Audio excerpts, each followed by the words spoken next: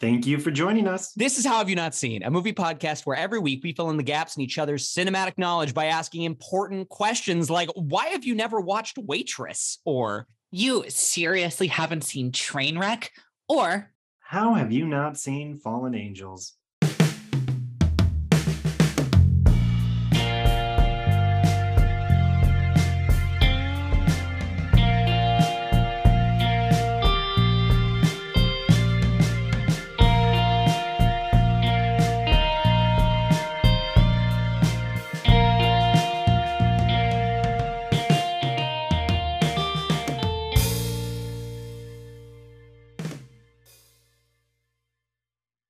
hello again, and thank you for joining us for How Have You Not Seen? I'm your co-host, Caroline Thompson. I'm the other co-host, Carson Metz. And this is a movie podcast where each week we typically pick one of our favorite movies the other hasn't seen. Usually we're still going to talk about it, but usually we talk about it. Then we typically go and watch the film, which we will also do this week. Well, usually it's just the two of us, and then usually it's just the two of us and we talk about it some more. But and it's always a really good time. It's always a really good time. But this week, we have a very special guest joining us to the show. Ladies and gentlemen, we have JJ Bursch joining us today, who has not seen the Wong Kar-wai film Fallen Angels. JJ, how are you today?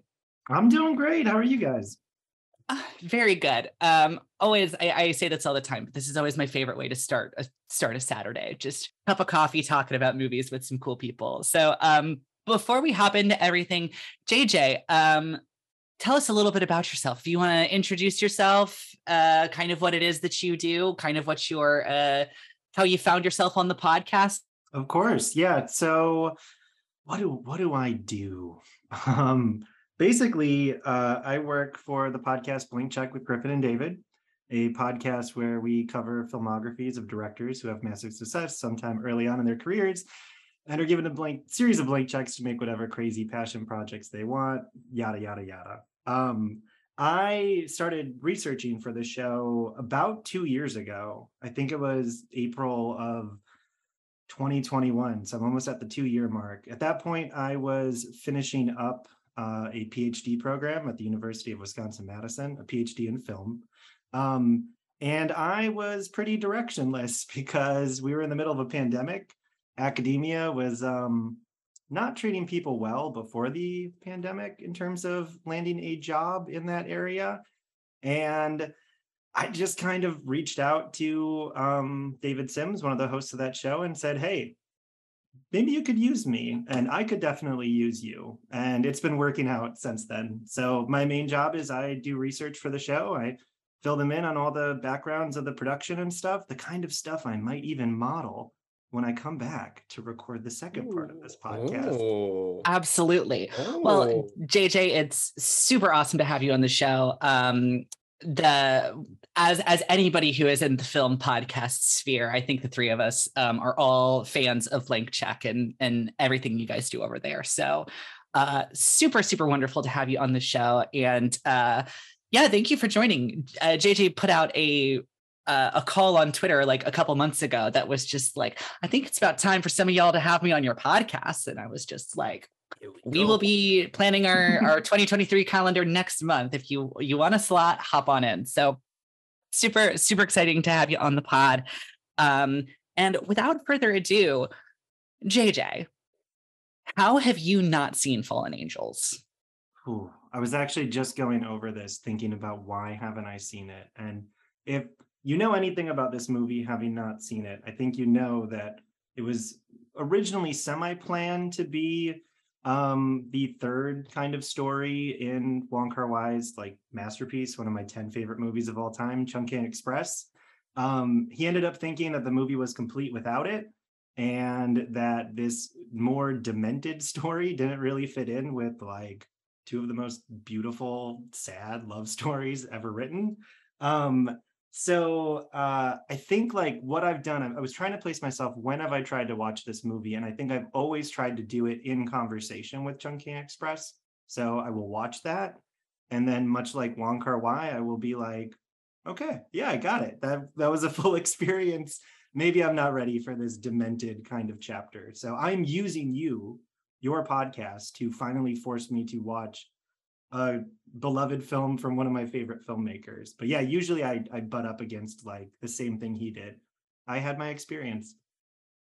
I think that's a really good way to look at it, because Carson and I were kind of texting the other day, like as we were just kind of like gearing up, and we were kind of debating the kind of tension between those two films. And I think that's a really understandable reason to not have pulled the trigger on watching this one yet. Yeah, I'm sure we'll get into it in the second half, but Caroline is very much a Chung King gal, and I am very much a Fallen Angels boy. So we and that's have to say, tag yourself, Chung King GF, Fallen Angels BF.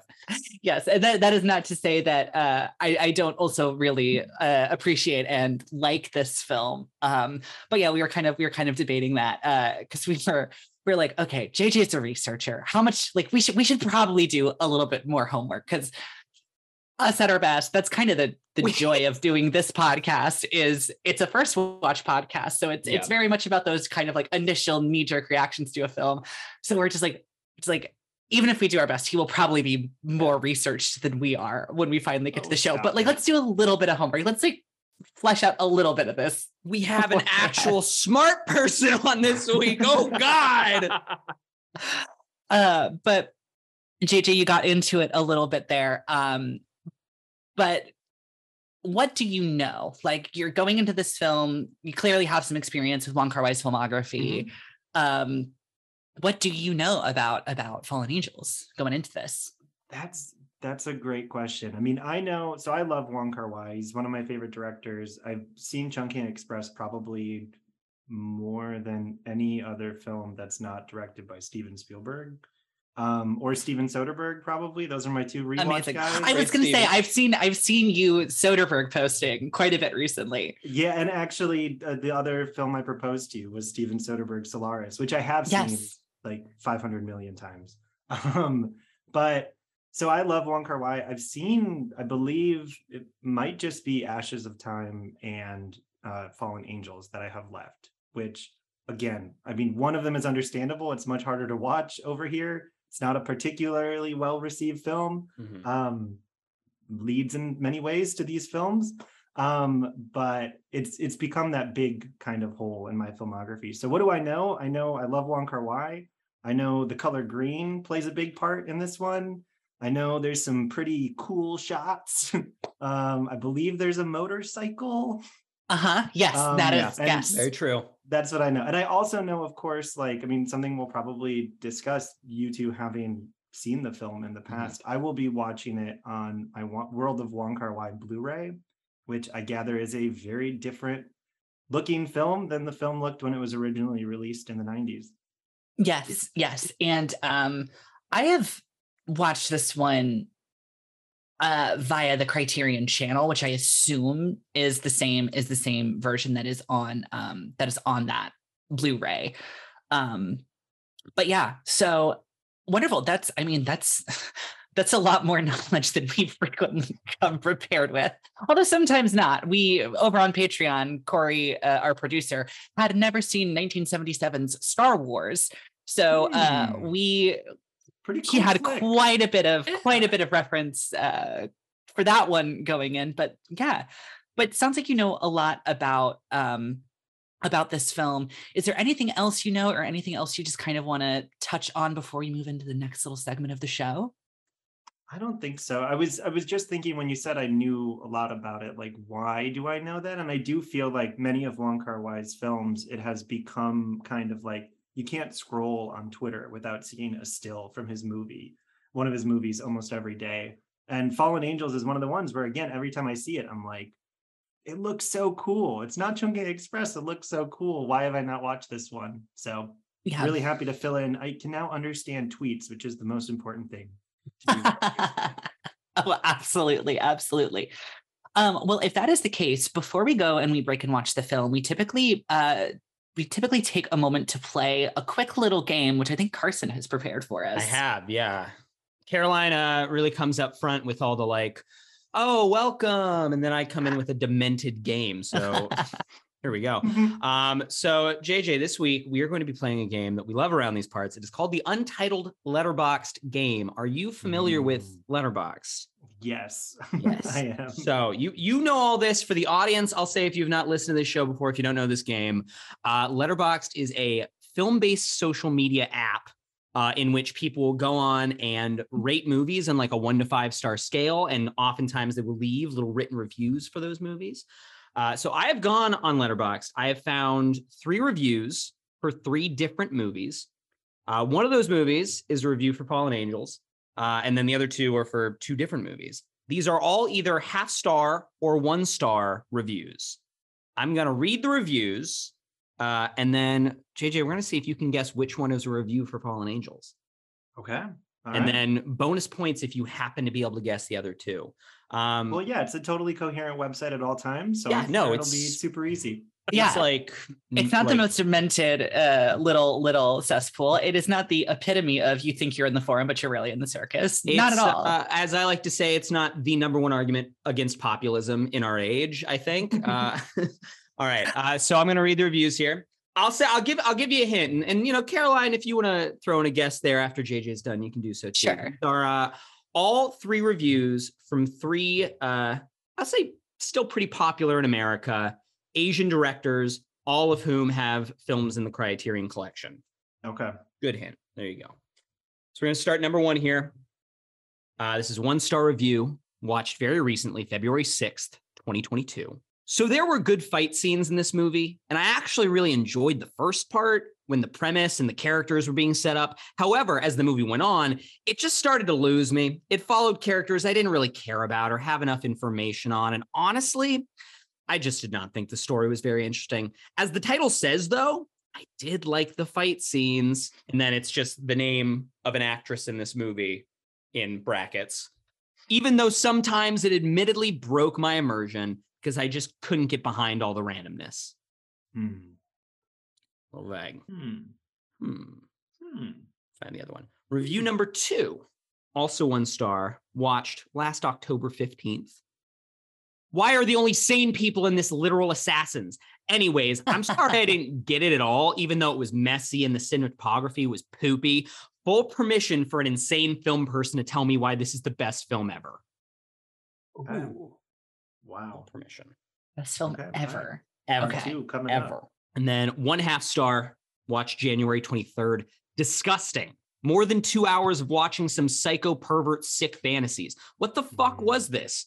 No amount of beautiful cinematography will be able to justify the complete exploitation of the actresses and the damage this film has done to my brain. Can't comprehend how this would have such a high rating. Truly at a loss for words. I don't know that I've ever felt that way about a film before. Even in my early Firebrand days. At a loss for words. At a loss of the damage it's done to my brain. Okay. Well, one of the things I knew about this movie was that it was more demented than Chungking Express. So that does have me leaning towards the third one. Again, this was me trying not to do too much of my research beforehand. So I don't know how much fighting is in this movie. I do know that there's very little fighting in Chungking Express. But a little, mostly running. I do also know, and this was something else I didn't mention, I do believe Fallen Angels is not quite that kind of diptych bifurcated storytelling from Chungking Express, but I do think there are 2 separate stories that kind of come together in the end. So the first one was like, I liked the beginning, and then there were other people, and then I didn't like it as much. But yeah, second one that said the best movie ever. I think this is a well-regarded movie. I don't think it's seen as the best movie ever. There are other contenders from Wong Kar-wai himself. So I'm going to go with review number 3 is Chungking Express. That is Chungking Express. Oh my God. Look what I've done again. It's Fallen Angels. Do you have any guesses as to the other 2 movies? The other 2, I don't know. The first one, for whatever reason, I don't know if this would be what you pulled. Like, I was thinking Johnny To's Throwdown, because that is a movie that has really sick fights, and then it definitely goes places that you wouldn't expect. It becomes much more about glaucoma than you would think. Classic thing, you're watching a movie and you're like, oh, I bet this isn't about glaucoma, and then it always is. Always. He needs a medical thank God the marijuana fights are done. prescription. Yeah. And I think I've been on too much of a Johnny Toe kick, because I've also been thinking about who is the actress that you shouted out in the second one. I do think it might be Michelle Yeoh, but it's probably not his movie, The Heroic Trio. Have you seen that? Have either of you seen The Heroic Trio? I've not seen her. No. You need to. Okay, future episode. I got to see it last year at a rep cinema, and it's Maggie Cheung, Michelle Yeoh, and then I'm blanking on the third woman. She's the woman from Stanley Kwan's Rouge. She's like a cantopop singer, I think. Amazing. They're all amazing. They're superheroes. It's really disgusting. It's probably vile in many ways, but oh my God, it's so great. I am so sold by that description, JJ. Next season. Anyways, I'll say Crouching Tiger, Hidden Dragon for the second one. For the first one or the second one? The second one. I think that was the one, like, beautiful cinematography, fight scenes, best movie ever. Why? Film people. So That's what my guess was going to be too. that's what I'll go with. Okay. I will say you were very close in that second one. The first one was actually Crouching Tiger. Oh my gosh. Yeah. And then the third one was Fallen Angels. Or the second one, rather. Sorry. the second one. No, okay. Booped in my brain. Yeah, second one was the full permission for an insane film person to tell me why this is the best film ever. Well, we have a job to do. Yeah, we gotta know why it's the best film ever. First one was Crouching Tiger, and then the third one, which I thought I could get on that kind of demented energy with, is The Handmaiden. Oh, wow. And that's my favorite director right now. So it's a movie that I love, and let me tell you, you go to the 1-star reviews on Letterboxd for that movie, and it is just people being like, gross. The takes are so unhinged. It is almost a detriment if you try to be like, well, what movie could they be talking about? Because well, now I'm thinking about it, I'm like, yeah, I could write that and give it the full 5 stars it deserves. Absolutely. Well, yeah. Handmaiden, all the bad reviews were either like gross barf hate, or they were, which was like, I think a little bit more of an interesting take, but oftentimes weren't read well as like, just why movies about lesbians directed by straight guys. And I'm like, okay, well, it's like, yeah, you can talk about that. It's maybe not so much The Handmaiden, but anyway, great job. Good game. Are we ready to go watch Fallen Angels? I sure am. Excellent. Well, then we will see you guys all after the break when we go watch Fallen Angels.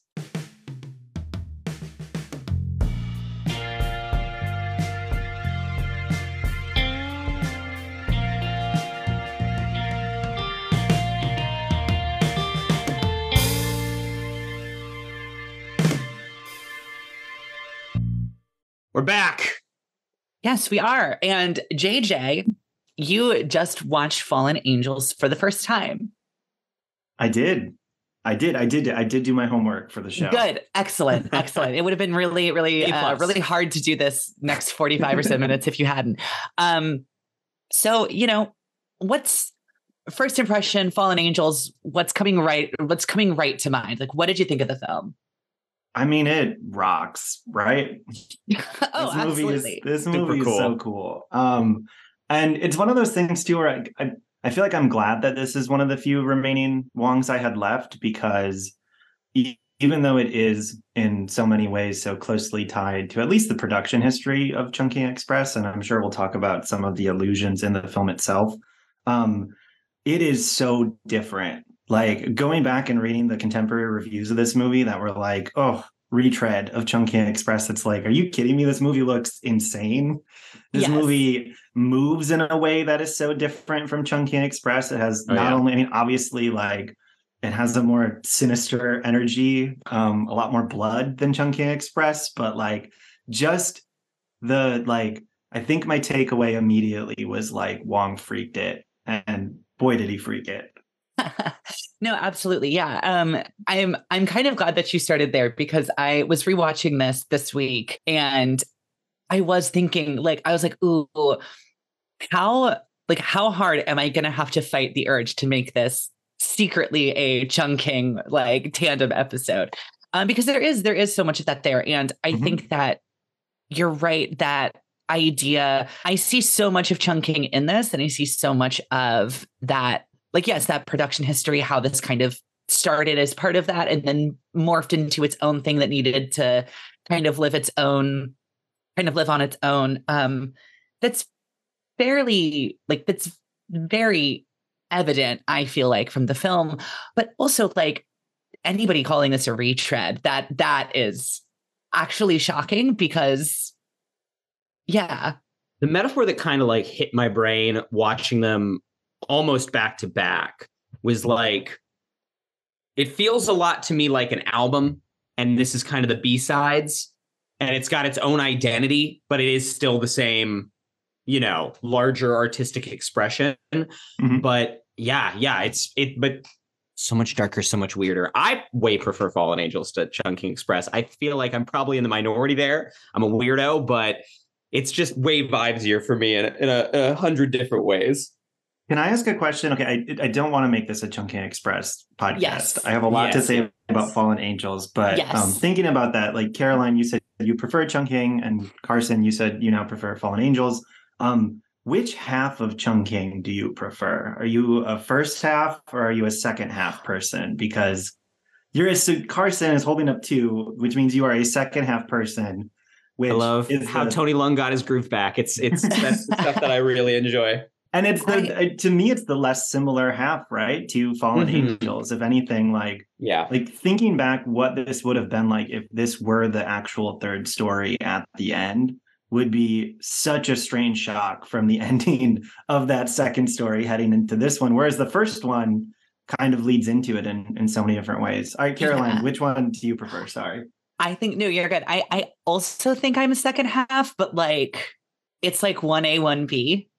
I really, I mean, with a lot of like Wong Kar-wai's films, it's kind of that thing where there are just like moments in each of his films that kind of just like that just like hit me. And it's like that is the moment that like sealed my fate of like, okay, I'm on board. Like I stand this movie. And for me, it is the moment in Chungking Express when Tony Leung goes back to his apartment and is like, and it's like, like I went home on my lunch because like, you never know, she might be there. And I was like, oh, like that's so like small and tiny and like, but it's so like relatable. And so just like that feeling of like when you're in love of just like, well, maybe they'll be like, maybe if I just go to the places we used to go, they'll be there. And like, that is the moment that sold it for me. But also the first half is great. But Fallen Angels, yes. Yes. That's the movie we're talking about. Yes, it is. Yeah. I mean, it must be remarked. I'm just going to hop in here. The joke of violently rendering services upon people until they pay you to stop is, that's a great bit. It makes me laugh every single time. Especially when the guy with like the ponytail and the mustache, like every time he comes up, and it's like, oh, not you again. He's like, God damn it. It's a bit that never stops giving.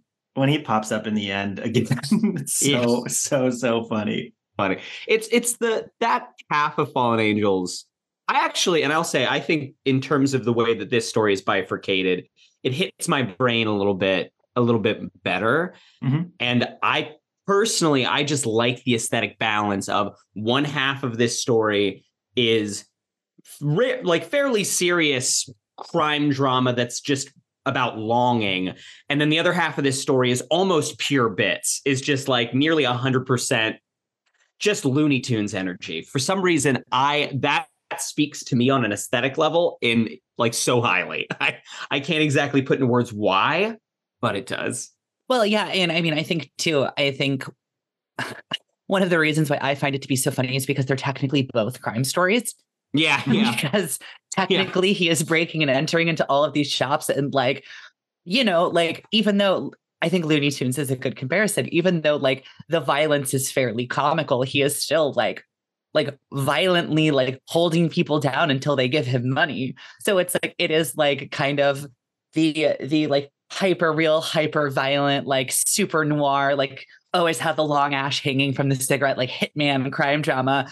And then just like your average like con man who's kind of lost it a little bit and is just kind of doing whatever he can figure out. And what he can figure out is to break into a fruit shop and try to lure a woman in and sell her an eggplant. At like 3 a.m. It's Yeah, good. It's great. It's so much more complicated in terms of like how that kind of structure is stretched throughout the film. Like there's a couple of reels dedicated to the first story, another reel then to the second story, and then we switch back and forth until they finally come together in that incredible ending we'll talk about. Whereas Chungking is that sort of first 40 minutes is this story, and then we have a very extended kind of second side. Yes. Which when I was thinking about this, so we talked about this a little bit before I had seen the movie, about how Chungking Express is born out of Wong's kind of frustration with Ashes of Time. He decides, I have 6 weeks to go shoot a movie. I never made a student film. Let me go make my student film.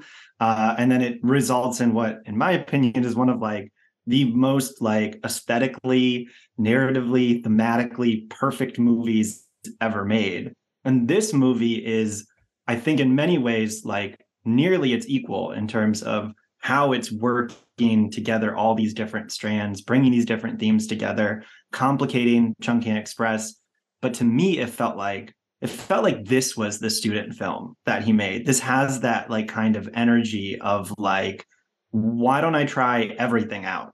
Why don't I throw whatever I have? Why don't I take the genre I first started in, the gangster film, and do something weird with it, do something totally alien, use the widest possible lens I can, a lens so wide that Christopher Doyle was like, oh God, our actresses are going to kill us. And then why don't I do, the other thing that's so fascinating about that second side is like, Ho Chi Mu is like maybe the closest stand-in to Wong any of his films have ever had. I mean, he's technically a film director kind of by the moment the film ends, and he's so moved by his own work, and yet he is a Looney Tunes person who force feeds family ice cream until they have to ask, will we die, and then cuts the man's hair off at the end of the movie. So it just feels like there's like an anything goes, stick whatever we can, like we'll see what happens kind of energy to it, that Chungking Express, despite having that kind of like almost quasi-mystical kind of like origin story, this movie feels so much more like I needed to get something off my chest. I needed to go out there and make something. And yet, so I watched it twice. I watched both versions. I will say I watched maybe one of the versions a little faster than the other, so I didn't take that much time. But on that second watch, just a lot, like so many things become so clear, and it does start to feel more like, yes, this does have that kind of same careful, considered energy as Chungking Express has, despite their frenzied productions. But yeah, that was something I was shocked by, the energy of this movie. Yeah, I kept reading. I mean, it's just and if you're looking at like IMDb or Wikipedia or like any of the critics' consensus kind of blurbs, like both Chungking and this movie, I think the thing, and a lot of Wong Kar-wai movies, I think if you look at like the critical consensus from Americans, a lot of the time the word is like indulgent. It's very indulgent. And like, I don't find that about Chungking Express very much. Like, I think that, again, and I think it's more of my personal thing, like my like hang up that film is I'm a little alienated by this in a way that I can't quite overcome. I will say Fallen Angels, there are moments where it feels so, I think it's hitting on the thing that you were saying, JJ, it feels so indulgent in a way that's fantastic that I love, but just like anytime he carries out a hit, the way that he like shoots violence, the way he chooses to do that, it feels so, it feels like he's like, oh my God, I'm having fun. Like, oh, this is, we're going to shoot this in an interesting way. You've never seen somebody do a gunfight like quite like this before. And like, yeah, I don't think it's a knock against the film at all, but I do feel that indulgence and just the subjectivity of the camera, like in Fallen Angels, is so intense. Just the way it moves, how much of it is handheld, the wide lenses. It's like, it does just communicate an entirely different feel and an entirely different message, I think, by the end of the film, when you get to that fantastic ending too. It's good stuff. Yeah, it's good. Yeah, I mean, I think I will go 3 for 3. I will go on record as to say that Fallen Angels is indeed good. Yeah, no, and I mean, JJ, I like a lot of the stuff that you brought up. I mean, like kind of, again, not to make this a Chungking Stan podcast, but like the way that like we kind of think of student films in kind of one or two ways, either like small, simple, like what somebody can do with what they have, just like that. Or there is the other, like, oh my God, they tried everything. I mean, we did an episode last year on Pi. Yeah, yep. On Aronofsky's Pi. And it's that thing of like, oh, it has that energy of like a young director who kind of doesn't know how to tell themselves no. And just like, they are so full of art that they can't not put all the art on the screen. And maybe it's a little too much art, but also like, it's pretty cool that they cram that much art in. And I do feel kind of like that, again, that kind of like dual side of the coin with these two, where like Chungking is very much that like simple, like it's slow. It's like, what's the craziest, like, the craziest action sequence, so to speak, just kind of like walking very swiftly through alleyways or train stations. Yeah. The camera's moving faster than the people. Yeah. Where like in this, those action sequences are so like, I almost hesitate to call them action sequences because they don't have that feeling of like, there isn't that clear, like there's a conflict going on and two characters are like really going at it. It is much more of like, almost like, it's like almost, I don't want to say like almost like a fetishization of it, but like it almost kind of is. It's just that thing of like, look how fun and sexy and cool and like badass this is. It is less about like conveying story. Like it's less about like, oh, this is how hard it is to be a hitman, or this is what it's like to be a hitman, and more of just like, damn, isn't it cool that he has two guns? And the listeners at home cannot see how I'm just sort of waving my arms in tandem, but like, isn't it kind of cool how his arms just kind of go in like circles, and then people are falling down around him, blood is hitting the lens, and like, and it's, it's going in that like, the reduced frame rate. And it's like, I don't know, it's like maximalist in such a small way. The blood on the lens is one of the coolest things I think I've ever seen. This movie is so far outside of anything that I'm used to or like have a lot of experience watching. So the first time the blood hit the lens, I was just in awe of like, yeah, that's like a very simple idea, but I can't believe someone had it and executed it. Well, and it's not one that he made up, but it feels like, sure, it feels like extremely like unique and like original in this context. Yeah.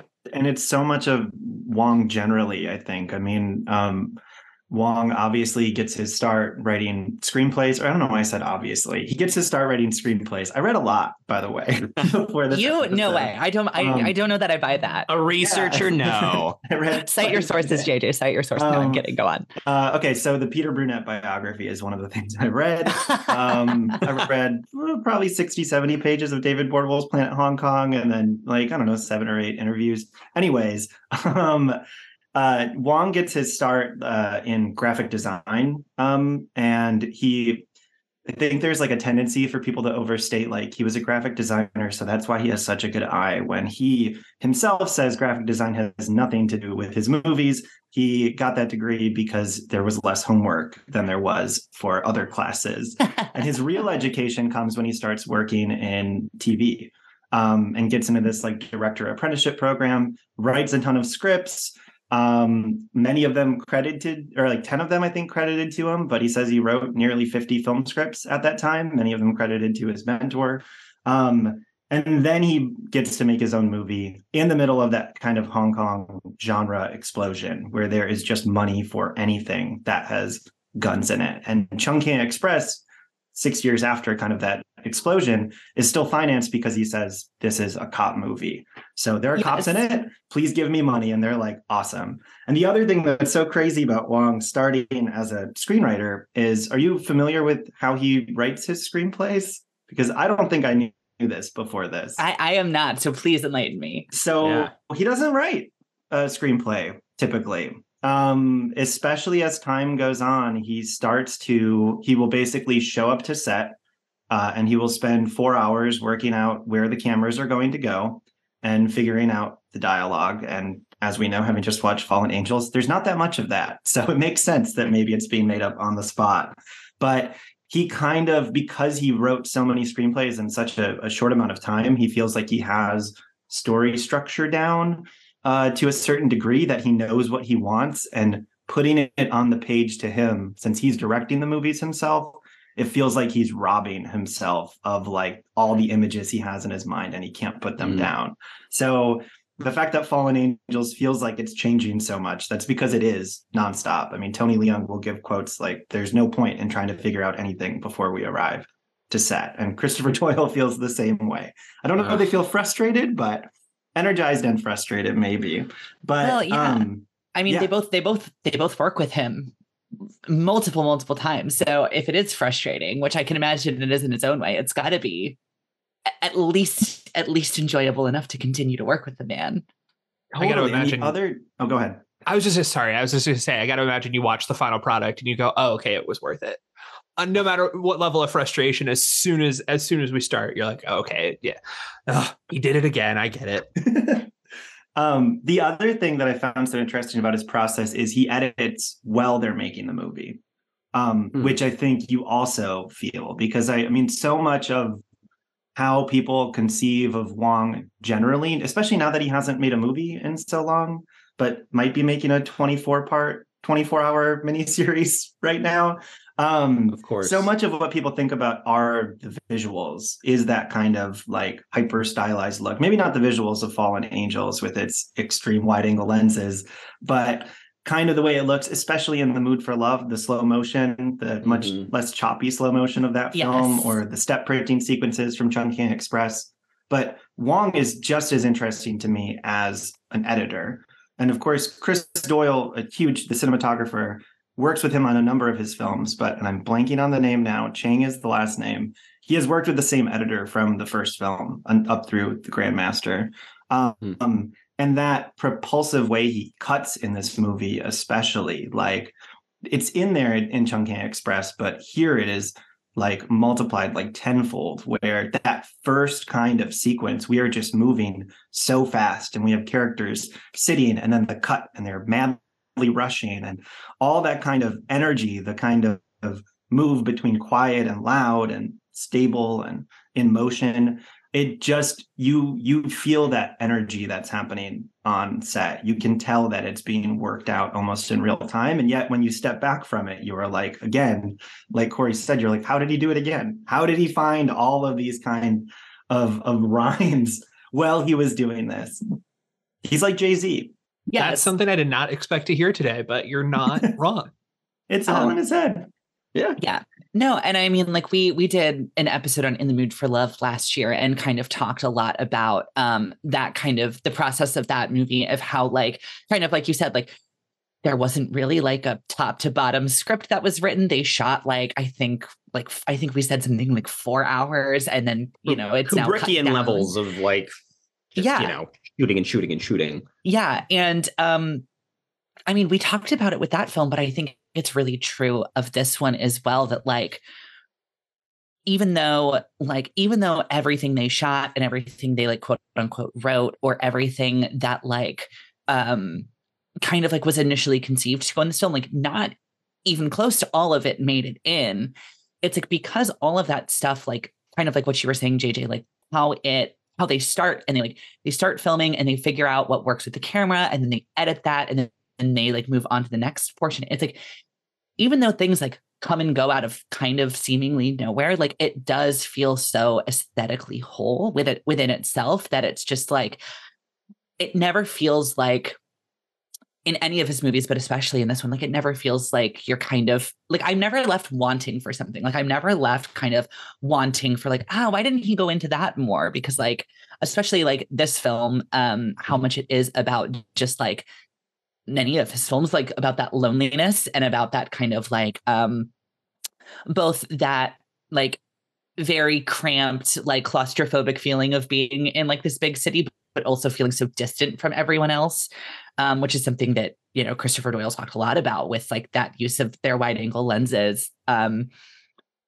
Like the way all of that just like feels like so much of a whole, like it doesn't bother you when things kind of like come in for a stint and then just leave forever, or come in for a stint and don't come back for 50, 55 minutes. Yeah. And the invention of it's really exciting too. I think we've kind of been talking about this in little bits, but just like, it's like the blood on the camera. It's like not something that he invented, but seeing him do it in that context, it really feels like it's being invented in that moment. And like, it's for some reason with this movie, watching it the second time, I was just like, there is something to certain little things that he'll pull off that you'll just be like, amazing. That's the silliest, simplest little thing. And you're just like, that's so cool. I keep thinking about the, when they go to the stadium, when he like takes, and it's like, technically, I think it's sort of two separate individual times, but they're shot together so that it's suggesting that he went back and she wasn't there. But just like the fact that like, the voiceover tells us like, oh, well, we went to see a match and then it ended and we stuck around. And like half of my brain is like, okay, that's an incredible way of justifying the fact that you couldn't, like, you don't have the budget to shoot an ongoing sports match with people in the arena all watching it. But you do have the budget to be like, hey, can we sneak into this and like, shoot for 2 days in this stadium to get it? And like, it's just stuff like that. It's so simple, but it's just when you're just like, filmmaking. Yes, they pulled it off. They have a stadium in the background. And it's so unimportant to the like, again, we've talked about how like the plot is so far from the most like active, dramatically, intense and rich part of this movie. But it's so unimportant to the plot. But the fact that they could just do that, it's cool. It's exciting. It's inventive. It feels fun. Totally. It's actually something that Wong complained about a lot when he was on the press tour for this film. Mm-hmm. The fact that he was upset how many locations he had already used in his earlier movies. And he was like, where can I get away with finding new locations? And one of the things I loved about this, because it describes, I think, a general approach to this movie, is he was like, well, I figured out I could use a lot of the same locations without people catching on, because it's darker than it was the first time. So even that, there's this, that's why that stand-in of Ho Chi Mu is so interesting, because there is this prankster-ish, I can't believe I'm getting away with it energy to how Wong just makes his movies. That is so and like enlivening. Vital. Yes. Yeah. And I mean, again, I don't know if this is like literally the same exact location, but I noticed when watching it that, so I believe, if I am remembering correctly, I was watching some of the World of Wong Kar-wai Criterion stuff. And I believe, if I remember correctly, they said that Tony Leung's apartment not in the Mood for Love, in Chungking Express was actually Christopher Doyle's apartment.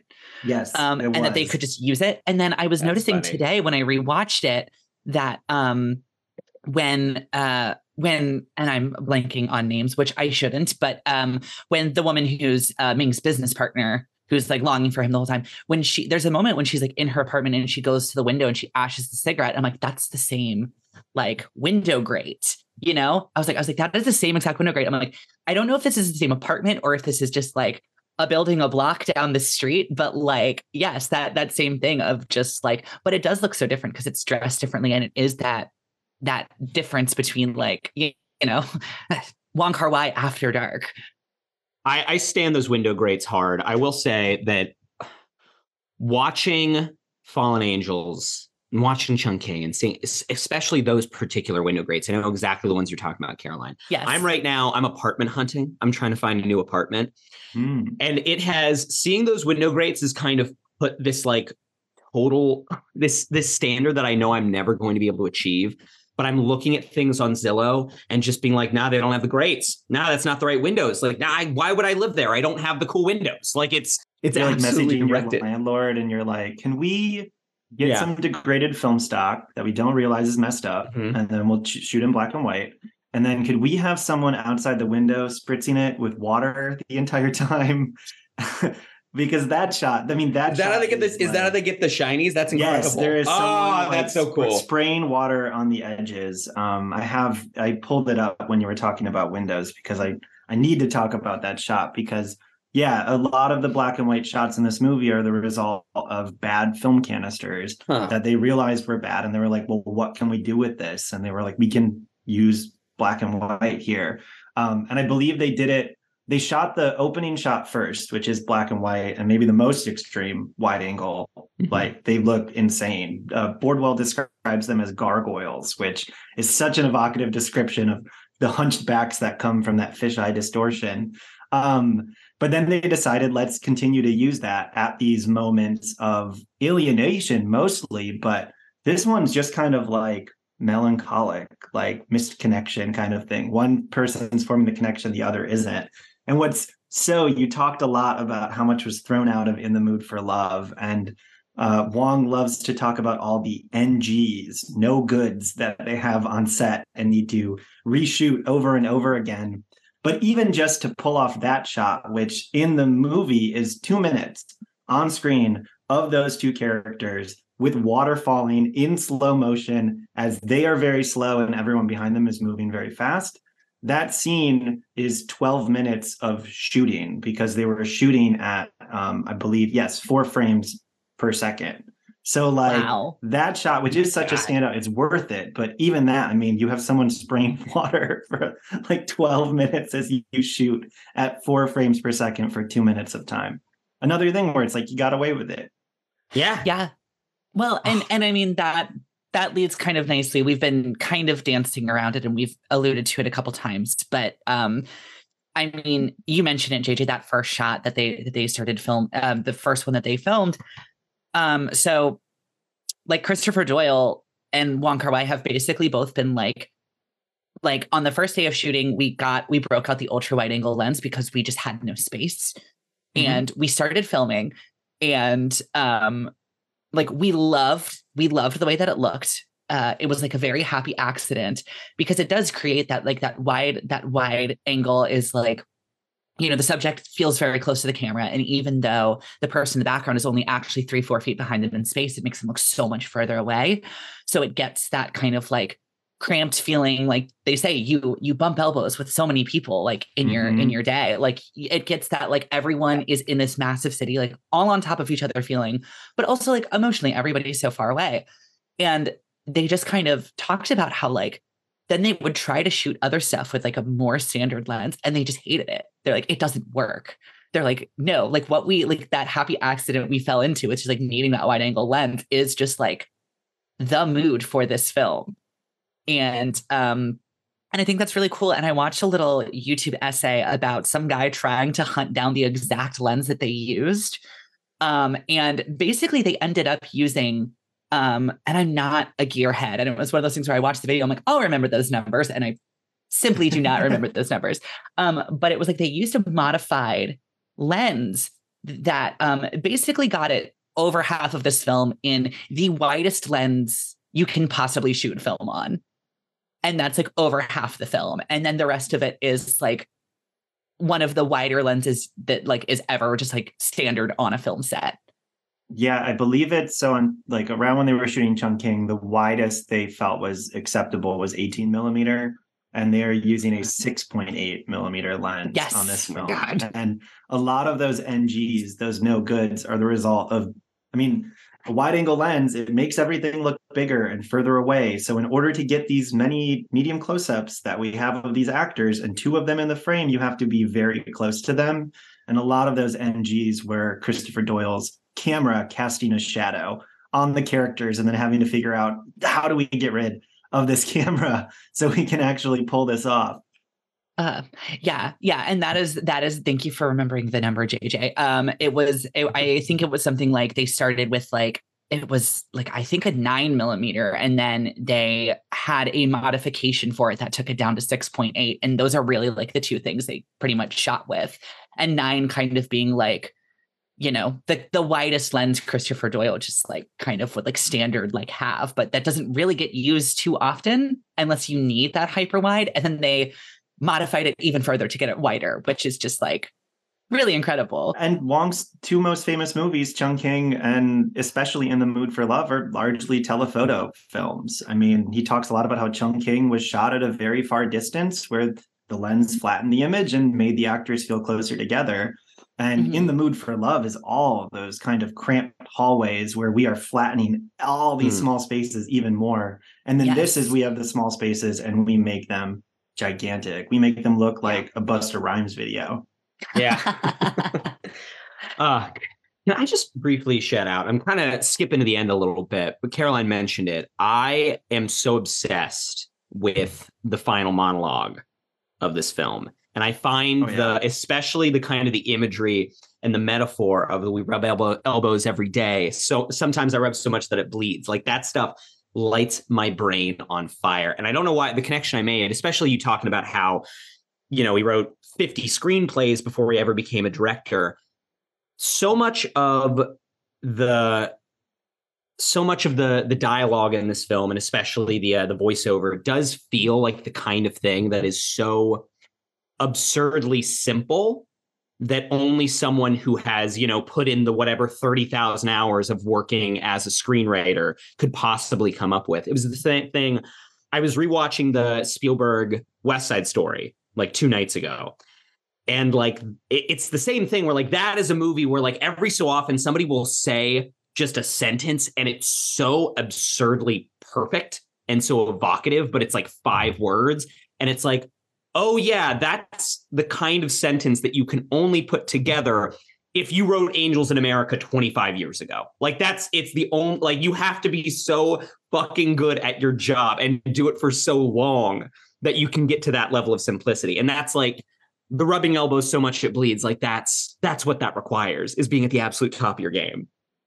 100%. And just the accumulated like thematic interests he has and like the little ticks he has in his writing, which one of the things that's so interesting about him is he is both this entirely visual filmmaker with characters who rarely speak, including, we haven't mentioned it, one of our protagonists in this film is mute and does not speak.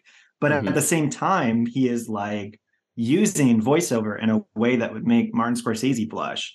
Like there is so much voiceover end to end in this movie, and yet it is full of all these like, it's that distance. I think if the characters were saying things out loud and saying these kinds of things to each other, it would feel so hokey or like a totally different kind of film. 100%. But the fact that you have these images paired with this kind of poetic language, it is just like, it is intoxicating.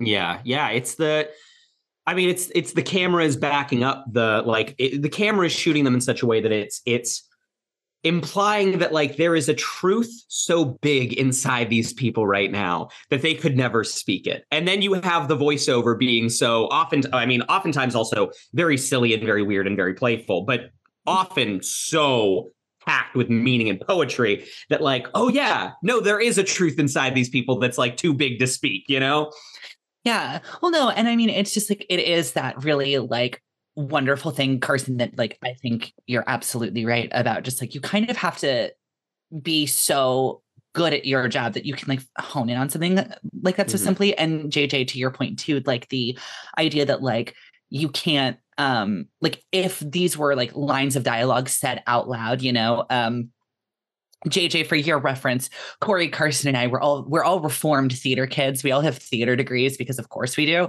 And, it's one of those things where it's like you talk about in acting. It's like if you are like delivering a line to your scene partner, like you're trying to change something in them, you're trying to convey something, you're trying to like make a change in the world around you. You're trying to accomplish something. And I think like a character looking another character in the eye and trying to motivate some of these things would feel, like you said, extremely hokey and like extremely like, extremely freshman playwriting. But when it is that thing of, it's like they're saying this to themselves in their head and we're just getting this view and we are seeing how these thoughts correlate with their sometimes very simple, sometimes very absurd day-to-day life. I think it hits on a lot of those things that we as people do. Like the example that's coming to my mind is like the other day when it was really nice out, I walked outside and right on the tree above my car, there was one crow just like sitting on the branch right above my car. And I looked at this bird and I was like, wow, that's so beautiful. That's so beautiful. And I just like looked at it and it just like looked at me. And then it like caught a couple times and I got in my car and drove away. I'm like, wow, what a sign from the universe. Like that didn't fucking mean anything. There was a bird in the tree. But like for a moment, I was just kind of like struck by this really large bird in the tree above my car. And like, that's kind of this thing that like they're going through is like, you kind of like to be sane in this world, you kind of have to like poeticize a lot of the a lot of the nothing randomness in your day-to-day life. And I think that he like really hits on that in this film. Total. And this film too, a lot of that nothing randomness is coming from the city more than it does in Chungking Express. I mean, so many of Chungking Express's recurring motifs are things you could find anywhere. We have canned pineapple here in Madison, Wisconsin. But this McDonald's. one is McDonald's. We have those too. So much of this is about the kind of like there's so many more of those like kind of super sweeping movements across the city with time-lapse footage that are just like it is so much more expansive in terms of what it is finding that meaning in, and maybe less specific but much bigger, much vaster in where it's looking. Absolutely. Can we talk about the music, because we have not talked about the music oh yes please talk about the music. I'm interested in music for a number of ways. One, like Wong does often apparently use the silent film technique of playing mood music on set in order to set what his characters are going to do. It's something Kubrick did as well. And I'm finding more and more directors use that technique way more than you might think. But even more interesting is like he has said that the way he communicates to Chris Doyle what the movie is going to be, because he does not have a finished script, is that he will play him music. And then Chris Doyle will find his way in. Okay, that's what this movie is. It is that. Like they're teaching each other to dance. And whereas Chungking Express obviously has the Mamas and Papas and blanking on the dub song right now. It's Dreams by the Cranberries. But in Dreams by the Cranberries, yeah, but it's sung in Faye Wong's version. Yes. Incredible. And then this film is like trip hop, which is so interesting. I mean, it fits the mood perfectly. And I will say, like, I waited to do most of my research until after I watched the movie, and I was going so insane every time that song came up. And I was like, is this like a canto pop version of Massive Attack? What is this? This sounds like Karma Coma. Is this Karma Coma? Only to find out it's not Karma Coma. It is a sample of Karma Coma because they could not afford Karma Coma in the film. But I was enjoying the set pieces, but definitely the second time when I was like placed it and I knew it was not Karma Coma, but it was, I enjoyed it so much more. But that kind of like, again, just drawing from what is in the ether. Like Massive Attack is the most massive band right now. Let's use that and let's find a way to use it and make it our own as well. It's so interesting. I love that song. I just downloaded it on my iPod like yesterday. Yeah, it's so weird. Makes me feel a way where I'm like, I don't know the way I feel, but I know I feel right now. It's one of those. Did you just say? I was just gonna say, did you just say I downloaded that song onto my iPod? My iPhone, the iPod function of my iPhone. Okay, look, I'm an Apple Music person. I admit it. And I call it my iPod sometimes. Yeah, it's great. Why would I download a second app? That's stupid. I will say this. Look, the other thing about using that song kind of is I think Mezzanine and Blue Lines are the more acclaimed of that 3-album run from Massive Attack, but Protection is the best one. So brings me joy to know that Wong also found a lot of enjoyment in Protection. Man loves pop music. Man loves pop music. Ugh. I'm just thinking about that stadium again, you know? I got lost in that. I'm just back at the stadium.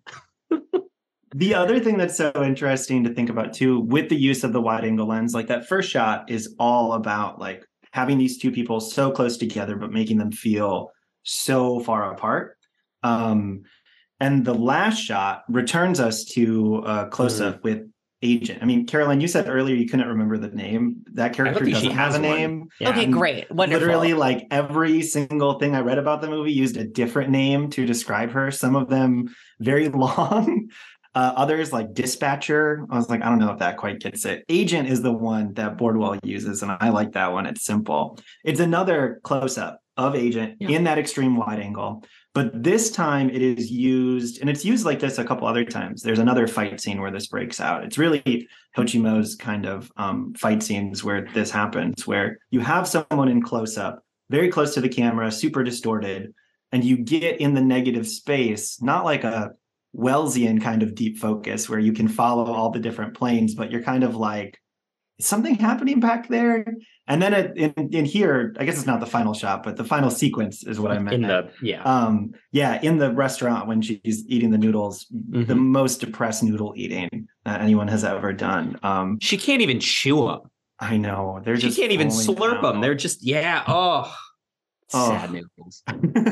And the fight breaks out behind, right? The kind of, and the final, like, that is the important action that brings them together. It happens entirely in the background, that we have not really even been focusing on in the early parts of that. And the second time I watched it, that's all I was looking at. I was like, what are the actions that are setting this up? And it's a classic technique. It's been used since deep focus became a thing, right? You just said Orson Welles. Exactly. And it is used here in such an interesting kind of way where, again, it's not that your eyes can go anywhere because you have this blown out face. You have like big head mode and NFL Blitz turned on. You are focusing on Agent. And yet in the background, this kind of like cacophony of violence is about to break out. And it's cool. It's like all of his stuff. It's so cool. And it's just anytime the two narratives bonk together, anytime they rub elbows in this movie, like it's always so there. I see what you did there. Like it always feels so exciting, especially in that last scene, because it almost feels like there's a second movie happening back there that's about to break into this one, like it's, as much as it is these two concurrent stories that are thematically connected and at times cross over with one another, they do feel very distinct and very separate up until that moment, and then, I mean, just them driving away is such a perfect, like, oh, we tied the bow. Oh, it's all, it's all here. Like, it's kind of miraculous. It's one of those things where you're like, how did they get them together? It's great. Yeah. I mean, they tie the bow, but also like they don't at all. You know what I mean? I know what you mean. I know what you mean. The monologue is about how like, well, nothing is resolved, and I guess this is good for now. But you see the sun. There's some hope. Finally, we're in the daylight. Yeah. But that's his ending. It is wholly emotionally satisfying. It's like what you said earlier, Caroline. You're not left wanting for more, but it still is ambiguous. Even Chungking, which has what seems like such a happy ending, I have no idea what happens to those people after that ends. And I'm not even thinking about what happens. I'm happy for the moment we're given. And here, I think we have an assumption for what happens. They probably don't strike up a huge, long, enduring friendship. But in that moment, that motorcycle ride is enough. That is enough for the two of them. The motorcycle ride plus the usage of the song is enough for them in that moment.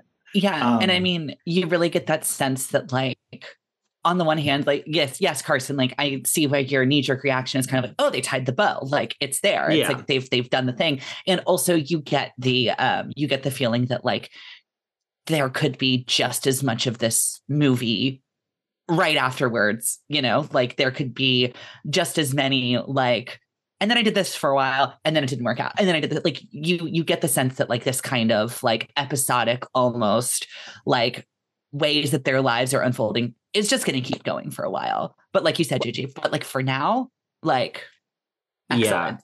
It's the feeling that I think it's no longer secretly a Chungking podcast. It's now secretly an In the Mood for Love podcast.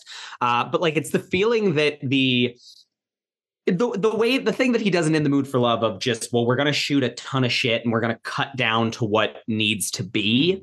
And especially the way that movie ends, I think makes it feel almost mythical. There's like a quality, I think, to Fallen Angels, especially, and to In the Mood for Love, where it's like, well, we're approaching like a level of like almost religious, like cyclical, story structure here. There's like and In the Mood for Love, it's like, well, these two people, they kind of did this and then they did this.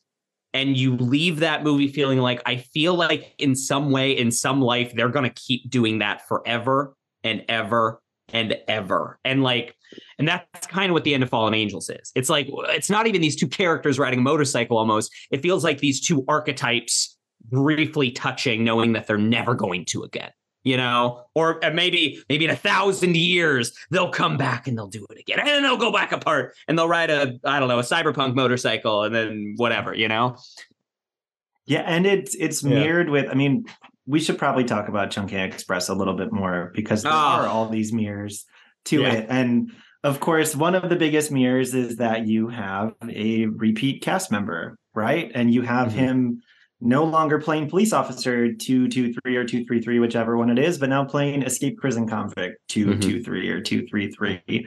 And of course, the first story in Chungking Express is him being so interested in this killer smuggler and having like this huge kind of emotional relationship that is never really consummated in any way, right? Whereas this is rubbing up against that, not longing for it, and then giving us that huge emotional moment where the two of them come together at the end. One of the other comparisons I wanted to make, because it's so important for setting the different mood of this movie, is that in Chungking Express, there is the recurring use of the jukebox in the first story. And the jukebox is playing Dennis Brown's Things in Life. That was the one I could not think of.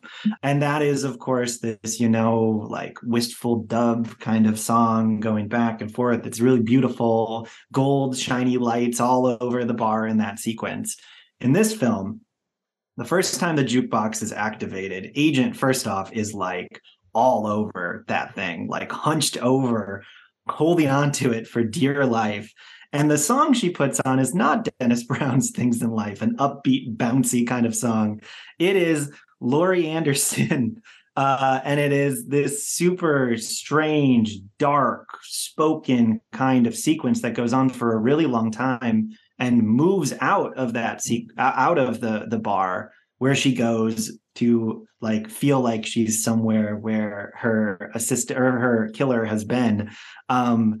But it moves into her jacking off in her bedroom, which is just like, you could not have like a easier tell of this is different than using so many of those recurring motifs, but deploying them in this totally different way, setting the mood differently, but also the actions are different. Chungking Express is not a movie with a ton of kind of on-screen sex and physical connection. And this movie is, and it makes you wonder, did we want that in Chungking Express? Maybe not the way Wong kind of shoots those intimate scenes.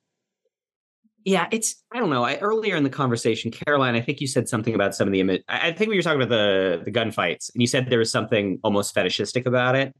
And so when I was preparing the game for the first half of this episode and looking at Letterboxd reviews, it was weird to me just how many Letterboxd reviews would talk about the masturbation scene, of like how that just got under people's skin in a way that was kind of fascinating to me, because like there is like an eroticism to those scenes. It's very arresting, as you say. It's kind of, you know, it really slaps you in the face. But like, I don't find that to be the most fetishistic image in this movie by like a long shot. Like it's actually very simple and it's like its construction compared to like a lot of the other things that happen in this film.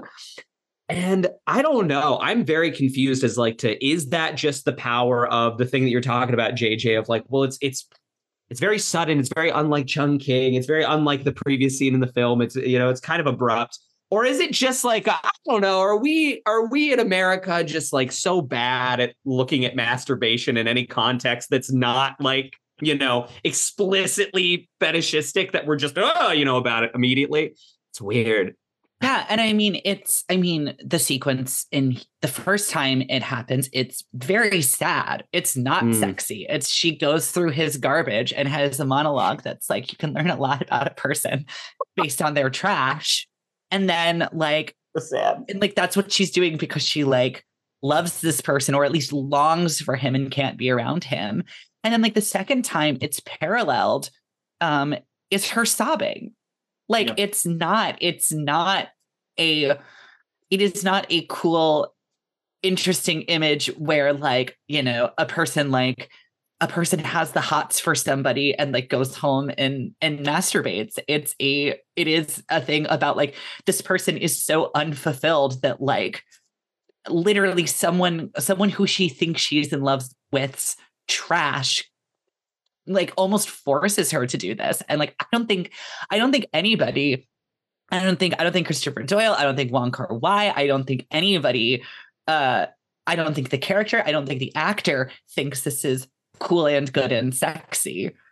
So yes, it is, you know, it is kind of in such stark contrast. But another thing that's too, what's so interesting though, is that he is like, I'm trying to think right now, not to do anyone a disservice. He is the sexiest filmmaker of my lifetime. Like his movies are just so full of like glorious imagery, loving, longing, lusting, and yet he is very deliberately not the sexiest sex scene filmer of anybody. I mean, I watched Happy Together earlier this week too, and those sex scenes, again, they're intimate in a way, but they are not what I would call like fetishizing.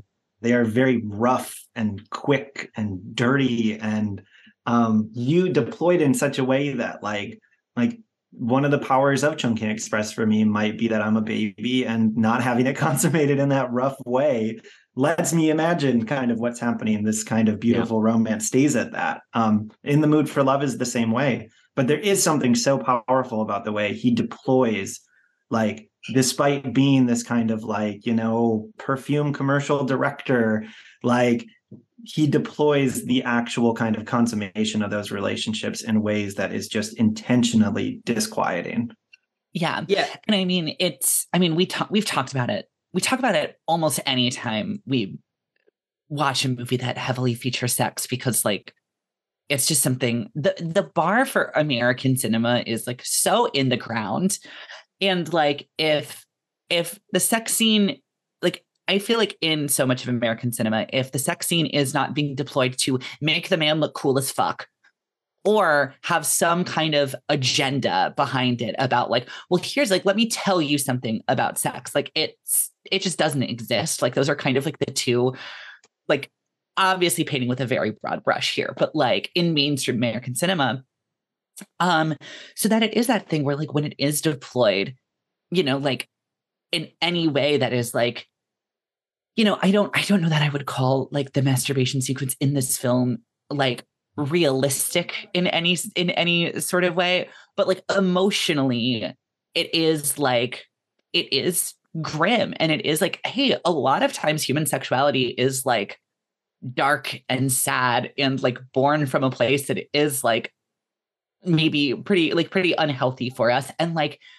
we can talk about that, like we can make a movie where that is true. And it's like, I think it's one of those reasons why, kind of like what you said, JJ, like his films do work on so many levels, because so much of the non-sexual stuff is so sexy, and so much of the sexual stuff is kind of like raw, and at least emotionally, like it feels emotionally accurate to real life in a way that it frequently doesn't in other directors' work. A lot of American directors, at least mainstream directors, I think I think maybe because of the cultural expectation of like, you know, the kind of the commercial, the Michael Bay, the sexy ladies and powerful men thing, like, I think maybe just don't understand that. Like JJ, because I was just thinking, other sexy filmmakers. And the other one that popped in my head was Ang Lee.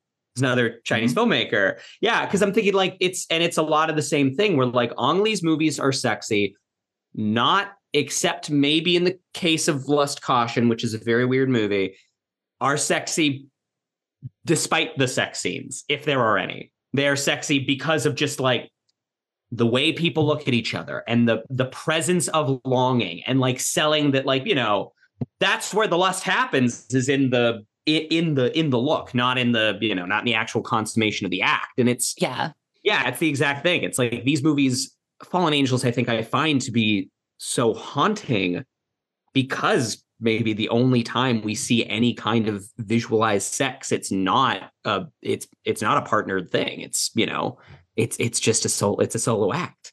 Totally. It's a lot of it's a lot of people say, I'm sorry, it's a lot of people saying no. It's a lot of, you know, it's a lot of what's his name? It's a lot of Ho walking up, or Wong walking up Blondie to the door and then just being like, nah. Yeah.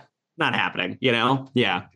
Totally. And as soon as you said the thing about American filmmakers, I was like, I need to find the exception. And the person who popped into my head, and maybe it's because he's always in my head, was Steven Soderbergh. But even thinking back to, I mean, the greatest American sex scene of the last 30 years is, I think, his sequence in Out of Sight, where there actually isn't a sex scene. It cuts between the date before that kind of consummation happens and then cuts to their clothes are off, it's over, or it's just beginning.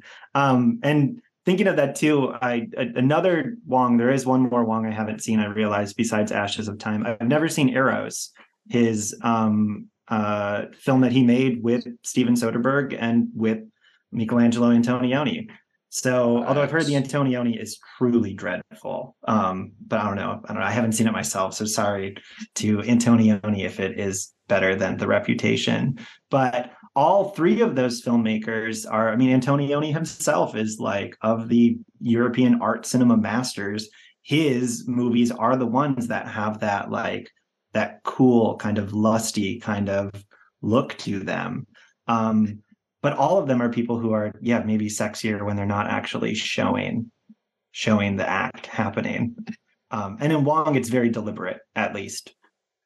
Yeah. And Soderbergh, he's making movies for America. Well, so I never heard of that film, JJ, so I just Googled it. And I did not spell things correctly. And so all of I just got a bunch of news articles from 2021 about how Wong Kar-wai was auctioning off unseen footage from In the Mood for Love as an NFT. Oh no, they all do it. I mean, hey, financing movies with the blockchain. I mean, maybe I do money. Believe, let me look this up to make sure I'm not lying. Yes, so Wong's section of that movie is called The Hand. Mm-hmm. And I do believe it is about an act that is committed with the hand. Interesting. An erotic act with interesting. So yeah. It's on the Criterion Channel. Okay, interesting, fantastic. You know, if Wong Kar-wai is going to sell some NFTs to make another movie, it's not. Yeah, what else is he doing? There have been worse things in the world that have happened. It is one of those things where it's like, if it means we get another Wong Kar-wai, then fucking fine. Like, do it. Yeah. Like, no, I will. It's maybe the only case where the ends justify the means is what, Caroline, it's the thing that we've talked about multiple times with John Carpenter, where we're like, look, whether it's fucking Netflix or whoever, I don't care. Like, I just want somebody to collect enough money to lure that man out of retirement for one more go. It doesn't matter. I don't care if it's the North Korean government's got to put up, I think you're looking for a pair of scissors to cut the cords on his PlayStation. That's very in order true, to get that done. Oh yeah, he's got a virus in his PS5. Yeah, we shut down the servers for Fallout 76. Honestly, well, and I mean, I don't know if they're happy, that's fine. But these two men have given us so much, and I'm not. If they are truly happy. If they are truly happy, then like we can let sleeping dogs lie. But also come on, like just okay, come on. We might have it this year again. It seems like I was talking about this with a bunch of people on the Blinkies Discord yesterday, but it's been unclear to me whether Wong is actually directing this new miniseries that's been in the ether for a while. It has apparently shot. It's going to be 24 52-hour-long episodes. And he has at least directed the pilot, and he wrote and produced and was on set for the whole thing. So we might get something this year. Although I will say, if anyone who writes for the AV Club is listening to this is not his first TV project. He comes from TV. Okay. Small little thing I wanted to Did the AV Club run an article that says that this is his first TV project ever? I'm like, directing, sure, but no. That's where he comes from. If anybody from the AV Club is listening to this, hi. Hey. Tell your friends. I don't know. Tell your colleagues. But also, it's not Wong Kar-wai's first film project, guys. Come on. You heard it here first. Do your research.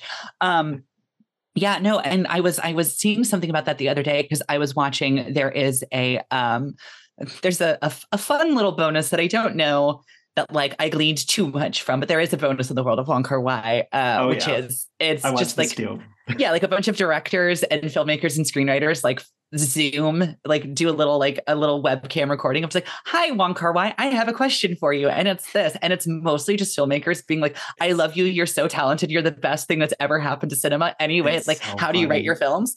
And then it's like him directing, but like the little title card is like Wong Kar-wai was on the set of a new miniseries that he's producing. And in between takes, we were able to sit down with him. And so, yes, it seems as if he was very heavily involved in the production. So fingers crossed, it at least feels like a Wong Kar-wai joint. Are these one like young filmmakers? Sorry, were these? They were everyone. Young, there was like Sophia Coppola. Yeah, I was going to talk about okay. them. Yeah. Oh my god. One of the best moments is Bradford Young, the cinematographer, pops up, and he literally like 3 minutes of discussion about Wong. And I am like, get these two people who can no longer make movies, get them in a room together and let them make something. Because as much as I've missed Wong, I miss Bradford Young too. But yeah, it's like Sophia Coppola. A lot of it too is like Wong is on the set. He's shot really beautifully. He's got the sunglasses on, of course, and he's giving his, kind of mysterious answers. And then the rest are clearly like COVID Zoom kind of records, where Rian Johnson in particular is like, this is one of the most COVID shot things I have ever seen in my life. But yeah, it's like Rian Johnson, Sophia Coppola, the founders of Road Art, who are like in everything Criterion does, Chloe Zhao. It's nuts. Yeah. I would be I don't know why, I'd be so happy. And whatever the next Knives Out is, if they just do the Zoom joke again, but Wong Kar-wai is one of the guys, that'd be incredible joke. There's also like a funny thing in the description where I believe it says like Wong picked out the 10 directors, and it's like, no, these are the 10 people Criterion reached out to. Oh, absolutely. He did not reach out to Road Art, who comments on every single Criterion Instagram post. God, it's funny. Wow. Fallen Angels, what a flick, huh? Yeah, I was just gonna say, I feel like JJ, I mean, this is one of those films where it's like, I feel like we could go literary frame and talk about how like, it's so much untapped in the hour we've been discussing. But do you have any final thoughts on Fallen Angels? Anything else that like is in your notes or anything that you just want to get on mic before we wrap up? Because I'm sure there's a ton, but also there's so much. Yeah, I could do this forever. You don't want to turn this into like a 3-hour podcast like the one I work for often is? I mean, hey, I am on occasion. Don't tempt us with a good time. Every time I see, I have to go to work today. Yes, I just have to say, and I know that it is probably very stressful for some of the people you work with, but how long some of those episodes get. Every time I see an episode that is 2 hours and 30 minutes or above, I literally put my fist. I'm just like, yes, this is the next 3 days of driving for me. This is perfect. That's how I got into it. I spent one summer working for an archive and was just uploading materials to the Internet Archive forever. And I needed something long. And I was like, all right, here we go. And back then they were only 2 hours. And now it's, you get Alex Ross Perry in the room.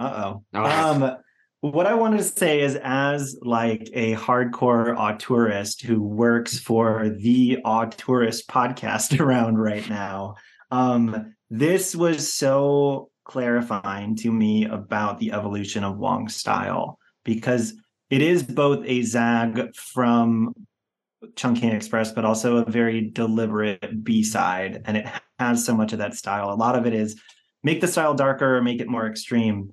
But it made me appreciate Happy Together in a totally new way, to see how even starkly different it is from this film, and just like enters Wong into like, that's his real transition movie to being the filmmaker who he is with In the Mood for Love. So picking up that new appreciation for how he evolved over time. And again, a filmmaker who I do feel like is often kind of, via Twitter screenshot kind of boiled down into this one certain kind of aesthetic, is such a more complicated stylist than he is given credit for. It's one of those things that was really interesting about reading the Bordwell kind of section about him, is how much it is like despite, Wong being all over the place, there are stylistic markers when I think at this point in his reputation, of course, there's clear stylistic markers. He's Wong Kar-wai. That's all he is. Yeah. But seeing here how varied those can be was awesome. And beyond that, I mean, what's better than like late Friday night, putting on some trip hop, seeing some dudes get absolutely murked, Busta Rhymes, big heads. It's amazing. Yeah, I had such a wonderful time watching this movie. Wonderful. And talking with you. Yes, I was just going to say thank you so much for coming on the show. You are obviously we will be planning for next season sometime this summer. We'll absolutely drop you a line. Love to be back. And honestly, I don't want to put anything on anybody. Like I said to you, JJ, we ultimately always like it for it to be our guest decision. If you wanted to talk Soderbergh, there was a Soderbergh film that we floated. And now that you know that this is a nice, safe space, that we don't for a show with such a judgmental title as ours, I do really think that we like to make a concerted effort to be like, no, like we don't shame, like what you like, do what you do. And even though our title is so judgmental, it really is about sharing things that we love. So we'd love to have you on again. Would you like to tell just like our listeners where to find you on the internet? Of course, you can find me in the end credits and sometimes throughout the episode of the podcast Blank Check with Griffin and David. And then you can follow me on Twitter, as long as Twitter is still around, at jj.biz, JJDOTBIZ. That's me. Excellent. I mean, thank you so much, JJ. Huge fans of your work, huge fans of your Twitter presence. And it's been awesome having you on. So again, the door is open anytime you'd like to come back on. Corey, would you like to tell the fine folks listening where they can find us on the internet? I would love to. If you like what you hear, please be sure to like us and subscribe wherever you stream your podcasts. Leaving a review would also really help out the visibility of the show. Follow us on Facebook, Twitter, Instagram, and TikTok, all at HHYNSPod. A very special thank you to our patrons. If you'd like a shout out on the show and bonus content, head over to our Patreon at patreon.com/HHYNSPod. And our newest Patreon episode should hopefully be dropping within the next week or two, talking everyone's most anticipated episode, The Last Jedi. This is so appropriate. We were talking about 3 hour plus long episodes and Rian Johnson. And you know what? It's going to be Guess what, baby? Unfortunately, we backed ourselves into this corner. I can't wait to do movies we actually like. Excuse you. I know you love Last Jedi. I love Last Jedi. I like Last Jedi. I really, really do. I truly do. We're going to do a podcast about how that's crazy. That film came out, what, 7 years ago at this point? And yeah, the last 7 years have been really, really, really, really tough. Bad for Star Wars. Really tough to be someone who likes The Last Jedi. It's true. Caroline, next week. Yes. What are we doing? So, Carson, we are doing a very, very, very different film from this one, though it is a film that centers crime. And it is a film that really showcases and focuses on the city where it takes place. One might even say the city is a bit of a character. I don't know, in its own right. Carson, you have somehow never seen the Walter Matthau, Robert Shaw version of The Taking of Pelham 1, 2, 3. Yeah, I'm a big dumb idiot. I think that this podcast has proven that time and time again. You are not. That's so rude. Hey, Kirsten, that's my friend you're talking about. Okay. Hey, thanks. So we are going to be doing that film next week. So get ready. Oh, I'm ready. That was very Get Whoa. ready.